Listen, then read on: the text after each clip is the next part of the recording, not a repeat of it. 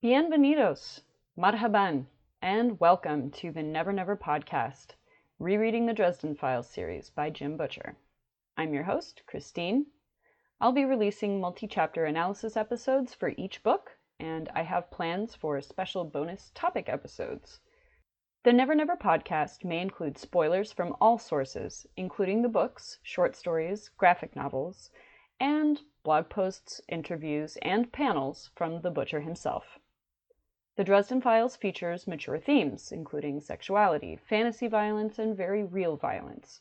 Also, I'm terrible at watching my fucking language, so the Never Never podcast is intended for mature audiences, despite having playful, if not childish, tendencies. Happy Pride Month, ladies and gentledems! Apologies for the wait for this episode. Some personal things came up, but here we are now. I've got a couple of items unrelated to our two chapters this time. The first is a thought that should have been included in the last episode, and the second is a short statement on the current conflict in America between the people and the police, both of which I'll take care of here as quickly as I can, before we get to the outstanding character introductions and world building we'll discuss ahead, so stay tuned. 1. Magical drugs and their large-scale criminal sale is part of the plot of Stormfront. So far, there have been a few mentions of drugs, most accompanied by derogatory references to drug users. Current research in psychology and psychiatry identifies regular drug use, that is, beyond experimental or occasional use, as a sign of attempting to self-medicate the suffering caused by trauma, mental illness, or severe stress. The word junkie disparages of weakness, like a lack of self-control or moral fiber, a piteous state of having chosen being controlled and ruined by something. There is usually a measure of choice involved in drug use, and many habitual users do so seemingly to avoid responsibility or to indulge in frivolous pleasure-seeking. Even when this is the conscious reasoning, it is often masking a deep need to escape emotional pain that is not being addressed or treated. I will be trying to avoid using this word from now on, except to directly quote the text. 2. Black Lives Matter. This statement is not racism or reverse racism, a point I've had to argue against in my personal life recently. This statement is not exclusive, claiming that only Black Lives Matter. This statement is a simple fact, reminding us as a community, as a voting populace, especially if you are not Black. Do not overlook the injustice and violence inherent in our society, aimed at those who do not look like the established majority white male government. This is a personally important issue to me. While I have no African heritage, I have 2 brothers-in-law, 2 nephews, an ex-husband, and 2 children who do. They are accomplished musicians, athletes, honors students, college graduates, computer experts, video game tournament champions, server mods, video game designers. And it horrifies me that I may lose any one of them someday because of skin-deep suspicion. And this all feels so hopeless, but there are things we all can do. Support Black-owned businesses. 2 of my favorite Black content creators are linked in the description. In addition to keeping your distance and wearing your mask, watch out for each other. If you see police violence and it is legal where you are, record it and make it public. Testify if need be. Vote for reform. Help make your community and my family safe. So, that said, let's draw our circle and step through the way to the Never Never. Episode 3, Both Benevolent and Wise, recorded June 17th, 2020, covering Stormfront, Book 1, Chapters 6 and 7, in this episode. Harry continues his investigation and continues collecting challenges, which seem to leave him no attractive options. Toot Toot, the Dewdrop Fairy's slightly coerced help, uncovers that Victor Sells was sporting with someone. Poor Monica Sells. We meet the White Council warden, assigned to breathe down Harry's neck until Harry screws up. The doom of Damocles means one strike and you're out, after all. Too bad Morgan thinks Harry is the magical murderer. Now, with no more ado, here is your synopsis. Chapter 6, Toot Toot and the Pizza Truck. Harry heads out to the Swank Lake House to have a poke around the outside. He finds a red plastic film canister in the grass. Interesting. Harry gets the impression that this house is not for Victor's family, but a personal getaway. A love nest, maybe, or a private occult lair. Everything is locked, and he hasn't been invited in.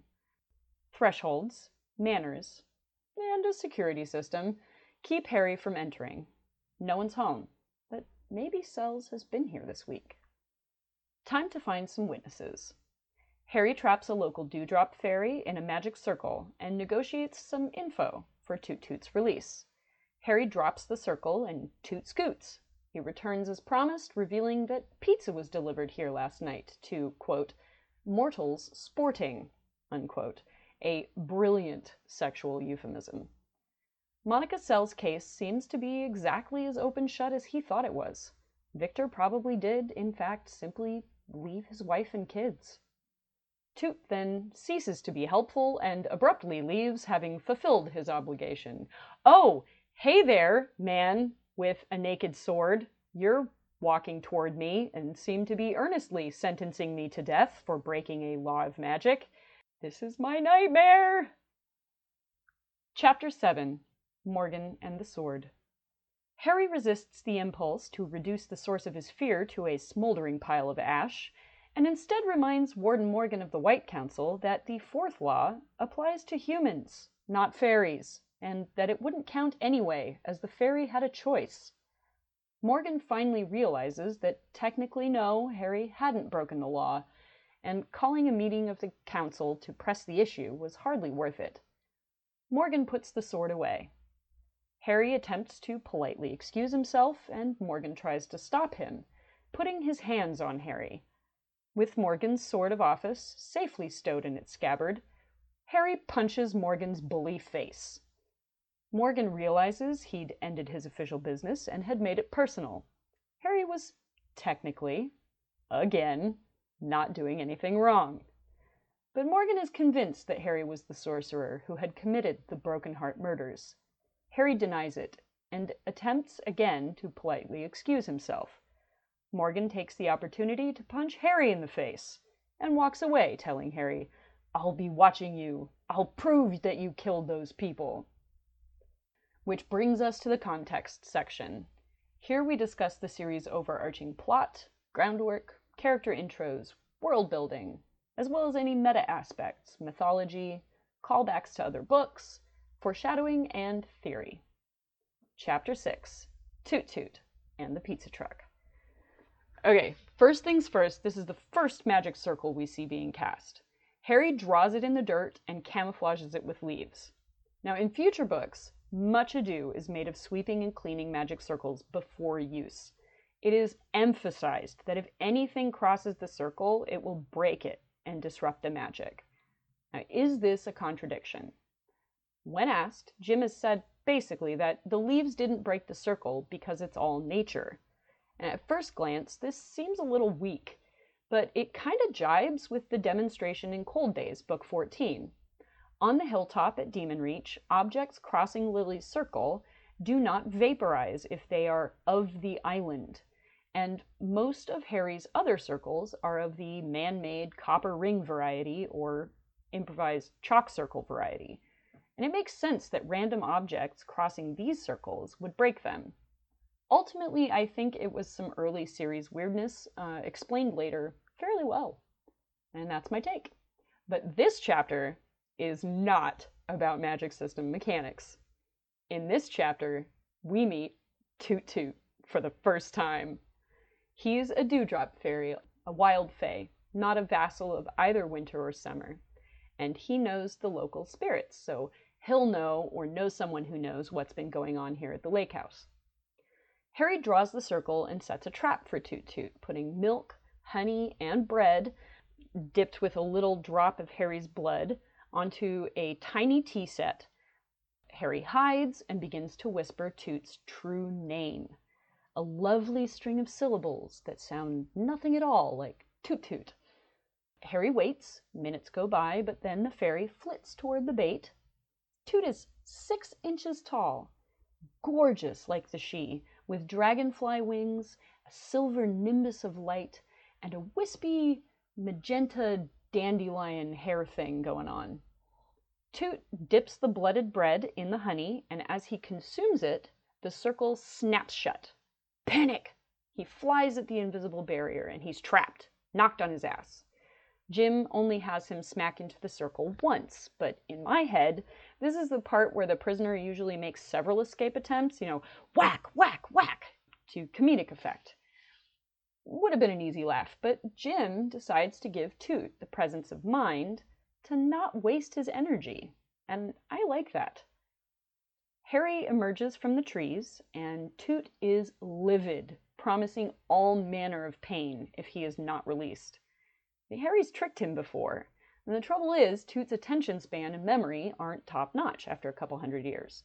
In fact, he talks as though he was in the area before European settlement. Okay, I can't wait to hear the shade that I get from my Toot Toot voice. Quote, I remember the folk who lived here before you pale, wheezy guys came in, and they never complained about ulcers. Unquote. And that's not the last time this episode, so come at me. Anyway, Harry, calm and non-threatening, asks, please, has anyone seen humans in the house recently? Now, eventually Toot realizes that he can't retaliate until he's freed, and he's not in danger, and the wizard isn't asking much, and the offering was pretty good. Realizing that he's been bested, Toot deigns to grant Harry his request. He gives Harry his word he'll get the info in exchange for the honey. Stifling a snigger, Harry remarks upon Toot's kindness, and Toot puffs himself up royally and says, quote, it is my nature to be both benevolent and wise, unquote. So hilarious. I want one. No, seriously, guys, I love Toot Toot. I'm terrible at picking favorites of anything, but Toot's my boy. He is confident and brave and delightfully innocent. One of the best character arcs in the series, on par with Butters. Toot grows more and more important in the epic events of Harry's story, and at the same time, he grows in stature, now 18 inches tall, despite all his efforts to stay small. There's a great passage from Cold Days, book 14, quote, Toot, I said, have you grown? Yes, Toot said, disgusted. Even though I stand around with weights on my head for like 20 whole minutes every day, I even got laundered twice and nothing, unquote. I love him. Jim has confirmed in interviews that Toot is growing because Harry is dragging him further and further into the fray. And the more major a player he becomes, the taller he grows. And he's clearly destined for big things. I'm so sorry. Okay, soon enough, due mostly to regular bribes of pizza, Harry will no longer require the ruse of a circle trap to call on Toot for information and aid. Toot and the rest of the pizza beneficiaries eventually swear fealty to Harry, who is known thereafter as the Za Lord, and they are the Za Lord's guard. As the Winter Knight, the Za Lord's guard become de facto vassals of Winter. I wonder lots of things about Toot. Will we ever get to hear his name? Will Toot ever be as big as his unseelie cousins? Will being associated with Winter change Toot, making him more cold and savage? Will I have to curse Jim for either making him a bad guy or killing him off someday? There is some foreboding foreshadowing.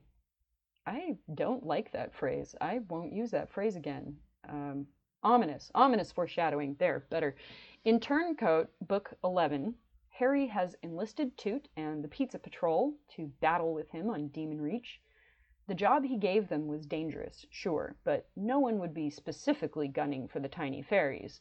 They weren't supposed to face any of the bad guys. Harry was in dire straits and about to be annihilated by the Nagloshi he'd dubbed Shagnasty, when Toot takes it upon himself to defend Harry. Now this is a little bit of a long passage, so I'll be skipping bits in the middle.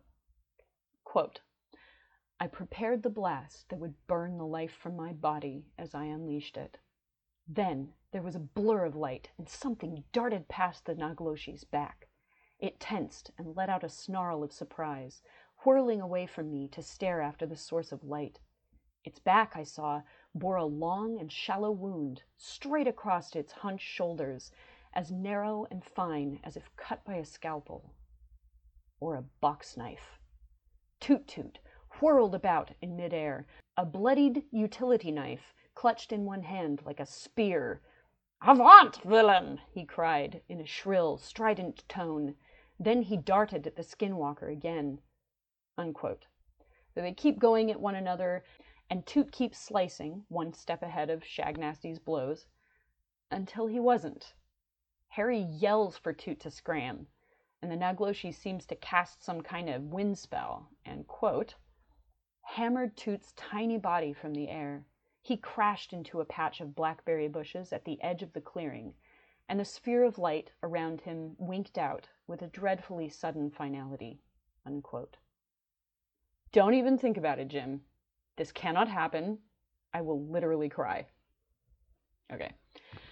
Chapter 7, Morgan and the Sword. What to say about Morgan here? From now until Turncoat, Book 11, every time Morgan appears, he is plated in such a way that we hate him. But it's mostly a green eggs and ham situation. Perfectly edible food, made to look unappetizing. We learn eventually in Turncoat, Book 11, and the microfiction, Journal, that he has fair and decent reasons to be riding Harry so hard. And this is the other reason I chose the title, Both Benevolent and Wise. It's a small stretch, but it still fits, I think. Morgan is being wise in his caution and mistrust. He knows how powerful Harry's mother, Margaret, was. He knows the dark fate Harry could have due to his starborn nature, being touched by destiny, able to affect the outsiders like other wizards can't. He knows the depravity of Justin Dumorn, Harry's abusive foster father / first magical tutor. How much of that evil was taught to Harry, nay, programmed in, embedded in those formative years. And Morgan doesn't believe that Dumorn's demise by Harry was entirely self-defense. Then what would you do if the potential Antichrist kept getting off on technicalities? You'd wait and watch to catch him slipping, that's what. Now, it may not sound very benevolent. I mean, he does bully Harry, but I think that Morgan's benevolence is not for Harry. It is the sacrifice of dedicating and even giving his life to protect the world from evil wizards, which he is convinced Harry is one. So, side note, I love that Harry just socks Morgan in the mouth the moment he can, and I love that Morgan gets him back, like ninja quick, each determined to knock the other down a peg before the pissing match is over. You know, like, my magic staff is bigger than your magic staff. Like, Morgan's is totally bigger, at least back here in Book 1. Harry realizes that now he has to find the killer. If not, the White Council will pin it on him. And if that happens, being taken out of Karen's Rolodex will be the least of his worries. Getting caught researching for Karen how the spell was done could kill him. Marcone will never share intel after trying to get Harry to drop the case. Talking to Bianca for more information could land him in jail after Karen's warning, especially since he can't tell her about his wizard stuff. That would prevent him from getting the White Council exculpatory evidence, and he's back to mortal consequences. We see that he is fucked 6 ways from Sunday, giving us the central conundrum of the story and bringing Act 1 of the narrative to a close. So let me know what you think of Toot and Morgan. Leave a comment. I read them all. Arigato, dankeschön, and thank you all kindly for listening. It means so much to me. Thank you to my supporters, without whom this project would not be possible. You know who you are. Thank you to my inspirations, those literary podcast giants on whose mighty shoulders I attempt to balance. And thanks to Jim Butcher for creating such a thrilling and insightful series, up about which I simply cannot shut. The Never Never podcast is hosted on Podbean and, drumroll please, iTunes! More platforms coming soon. Please follow, share, comment. Tell me what you liked, what you didn't like, and what you'd like to see from me in the future.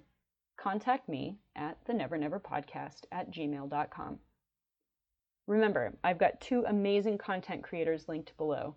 The first is the YouTube channel Quinn's Ideas, who does great Song of Ice and Fire and Dune videos. And the other is Star Talk Radio, available on YouTube and in podcast form. Written and hosted by the comedian Chuck Nice and the inimitable Dr. Neil deGrasse Tyson, your personal astrophysicist. Check them out. I'll see you next time. Take care.